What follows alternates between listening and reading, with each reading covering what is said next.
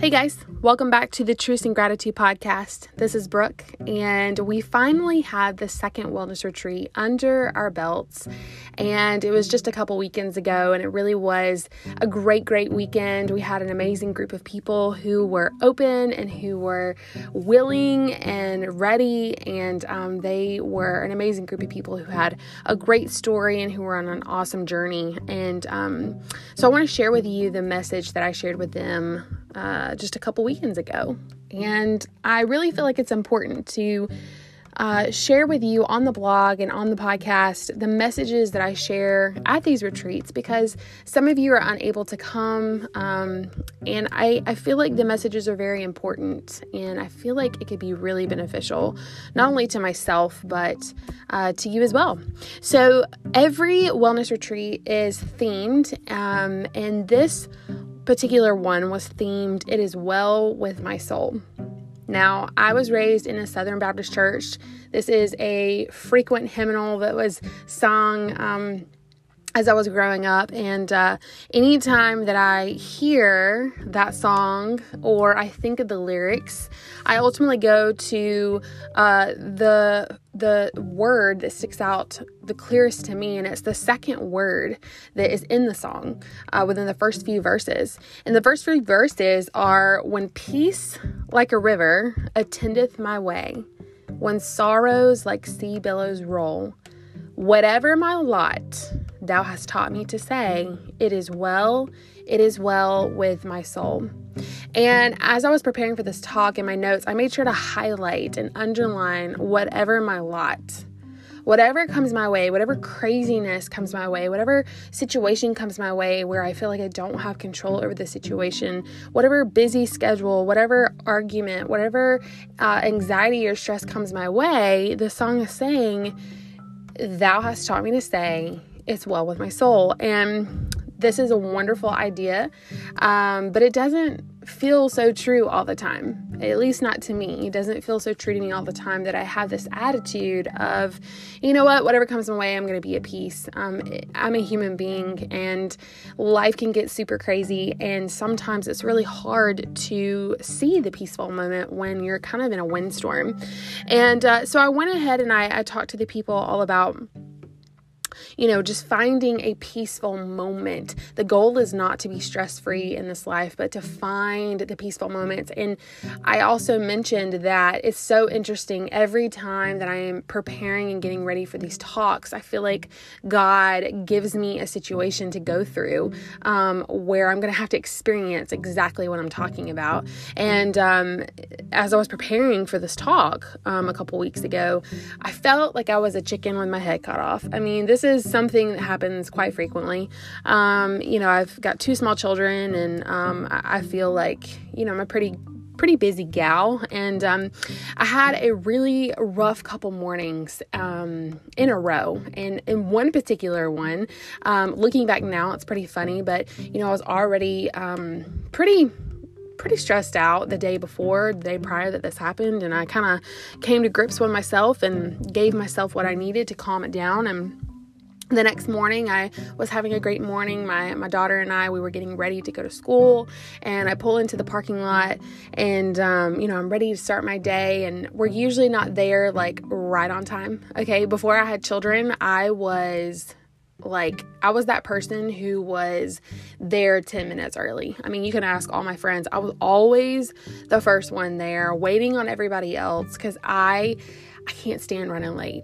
But now that I have children, I've come to grips with, well, you know what? We're literally going to be like right on time or a few minutes after the time. So I've had to deal with that. But anyways, we were preparing and getting ready to get out of the car. And as soon as I did, I was getting my child out of the car, and I was parked. This is very important information. I was parked in the parking lot. I was nowhere near grass or anything of that nature, but I was getting my daughter out of the car, and all of a sudden I felt like fire on my feet. And I looked down, and I kid you not, there's like 50 something ants like covering my legs, and I looked like a freak show. I mean, you know how you do whenever ants attack you. I mean, you were like doing the happy, not the happy dance for sure, but you were bouncing all over the place, right? It looks like you are, praying for rain or something. I was bouncing all over the place, trying to get these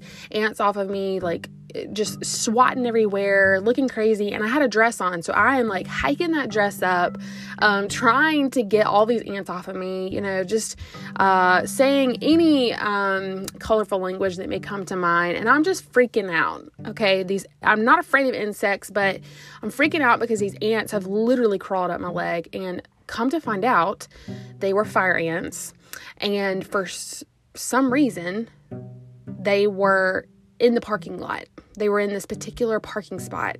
And I don't know if there was food in that spot. I don't know if they were, someone said that maybe they were, eating the gasoline. I don't know. Someone had mentioned that. I don't know why they were there, but the point is that they were not supposed to be there. Okay, those ants were not supposed to be there.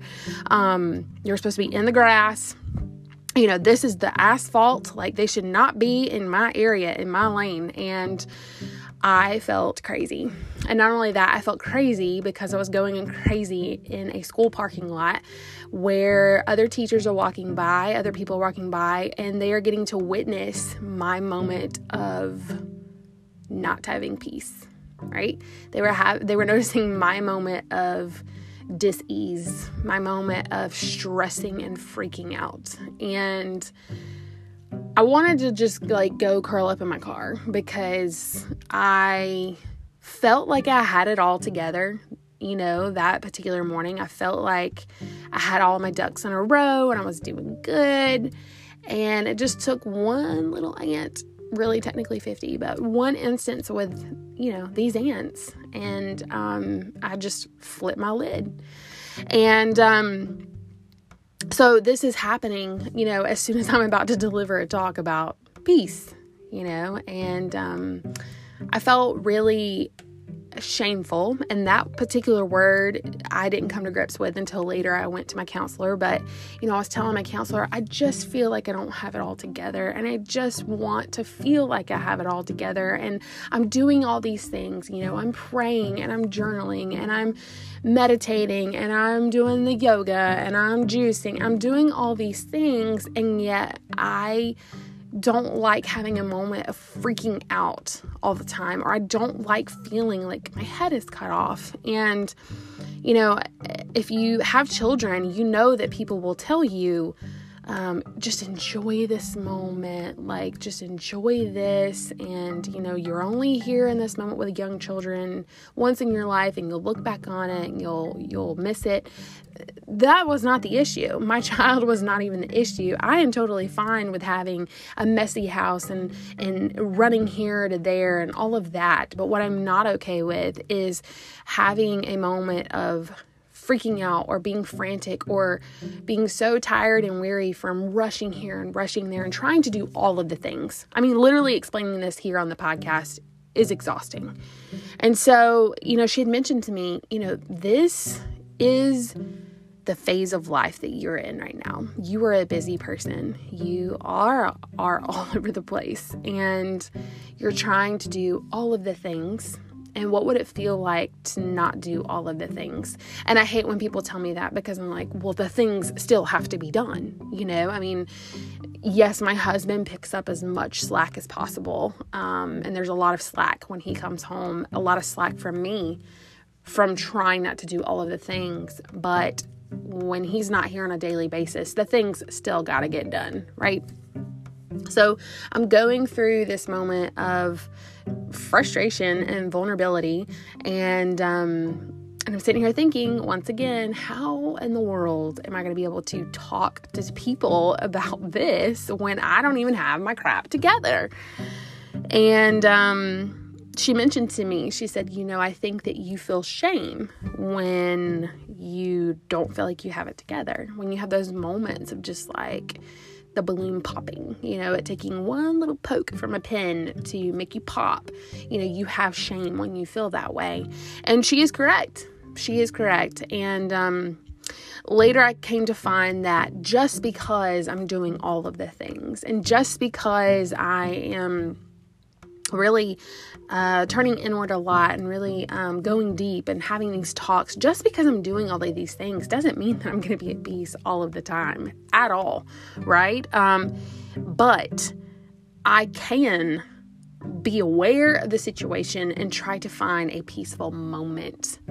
I may not have a, peaceful day. The whole day, may not be summed up to, wow, that was a peaceful day, but I can look for a peaceful moment in the storm. And so the teacher in me, I came up with an acronym for peace. I broke it down into, the 5 letters, PEACE. And I was mentioning to the group, I was saying, okay, when we have those moments of freak out, when we have those moments of struggle, or we're feeling disheveled or feeling dis-ease, how can we find that peaceful moment, right? That peaceful 1 minute, 5 minutes, 30 minutes in our day. What can we do more of to promote peace in our lives? And so, this is what I came up with. So I hope you will remember this for the word peace. So for the letter P, I said perspective. This is what we choose to see and what we choose to focus on. And I've heard it said before that our perspective, it's either our power or our prison. Either way.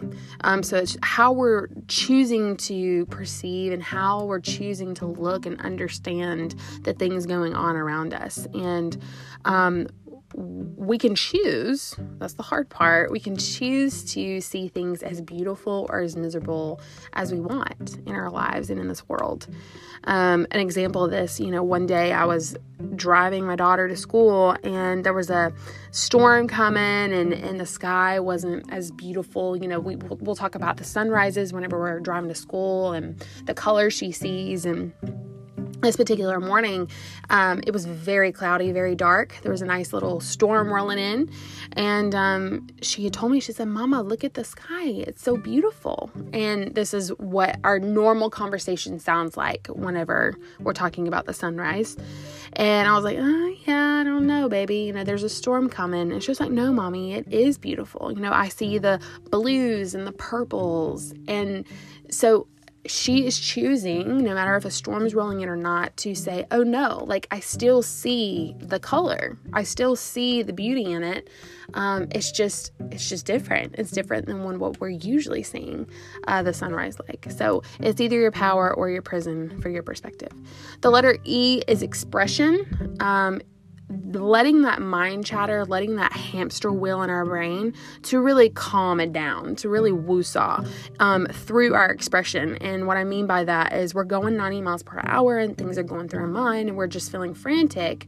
But to find that peaceful moment, let's express, let's get it out in order to decompress. And so we can do this through prayer, we could do this through song, singing out loud. We can do this through worship, meditation, journaling, yoga, whatever you need to do to express in order to decompress. The letter A is authenticity. I talk about this all the time, but this is when we are our truest selves, when we are our most authentic selves, accepting all of the parts of us, right? The good, the bad, the beautiful, the ugly. When we hit that head on and we say, okay, here I am. I'm going to let out my inner freak. This is who I am. We are no longer at war with ourselves.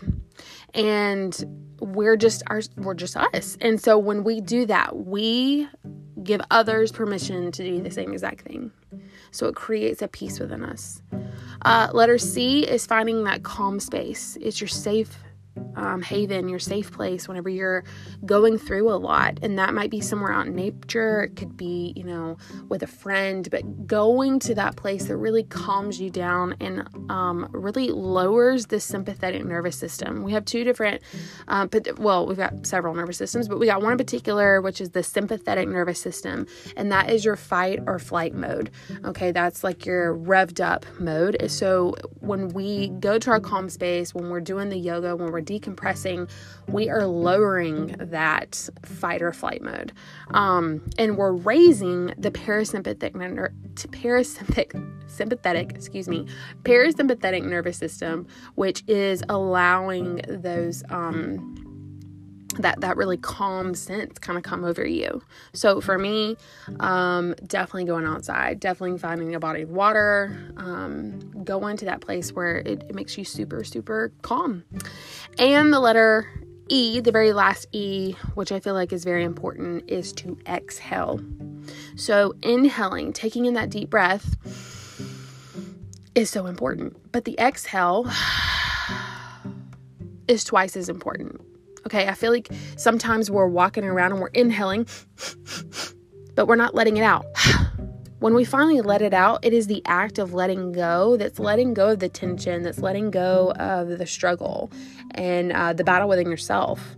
So we can kind of take that away from the idea of breathing and just take in the fact that we're taking in all of these things throughout life, but we're not letting a lot of things go. And it's very important to let the stuff go, right?